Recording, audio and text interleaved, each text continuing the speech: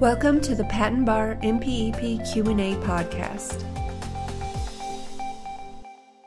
Today's question is as follows. What must a request for simultaneous issue contain? The answer to this question can be found in Chapter 1300 of the MPEP. Chapter 1300 covers allowance and issue. The answer is from the 9th edition, revision 07.2015.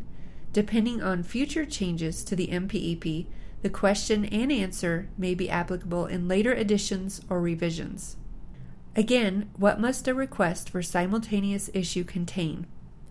As shown in Chapter 1300, the request must contain the following information about each allowed application for which simultaneous issue is requested: the application number, filing date, names of the inventor or inventors, title of invention, and the date of allowance. This question and answer comes from Section 1306.02 of the MPEP. The following is a brief summary of Section 1306.02.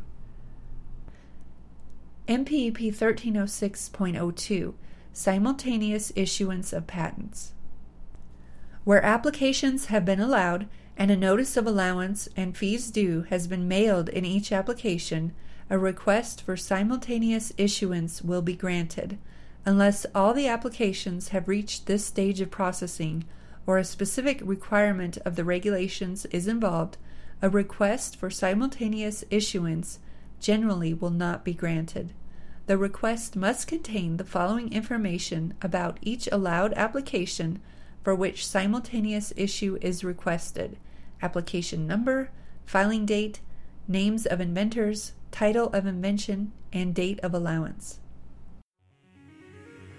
This has been another episode of the Patent Education Series Patent Bar MPEP Q&A podcast with your host, Lisa Parmley, Registered Patent Practitioner number 51006. Please visit patenteducationseries.com for more free information to help you learn more about and pass the Patent Bar exam.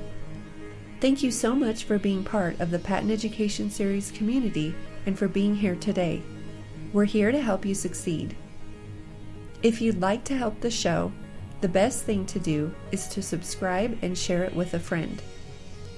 If you need anything or just want to touch base with us, please email us at info@patenteducationseries.com. We want to see you succeed and put the Patent Bar exam behind you.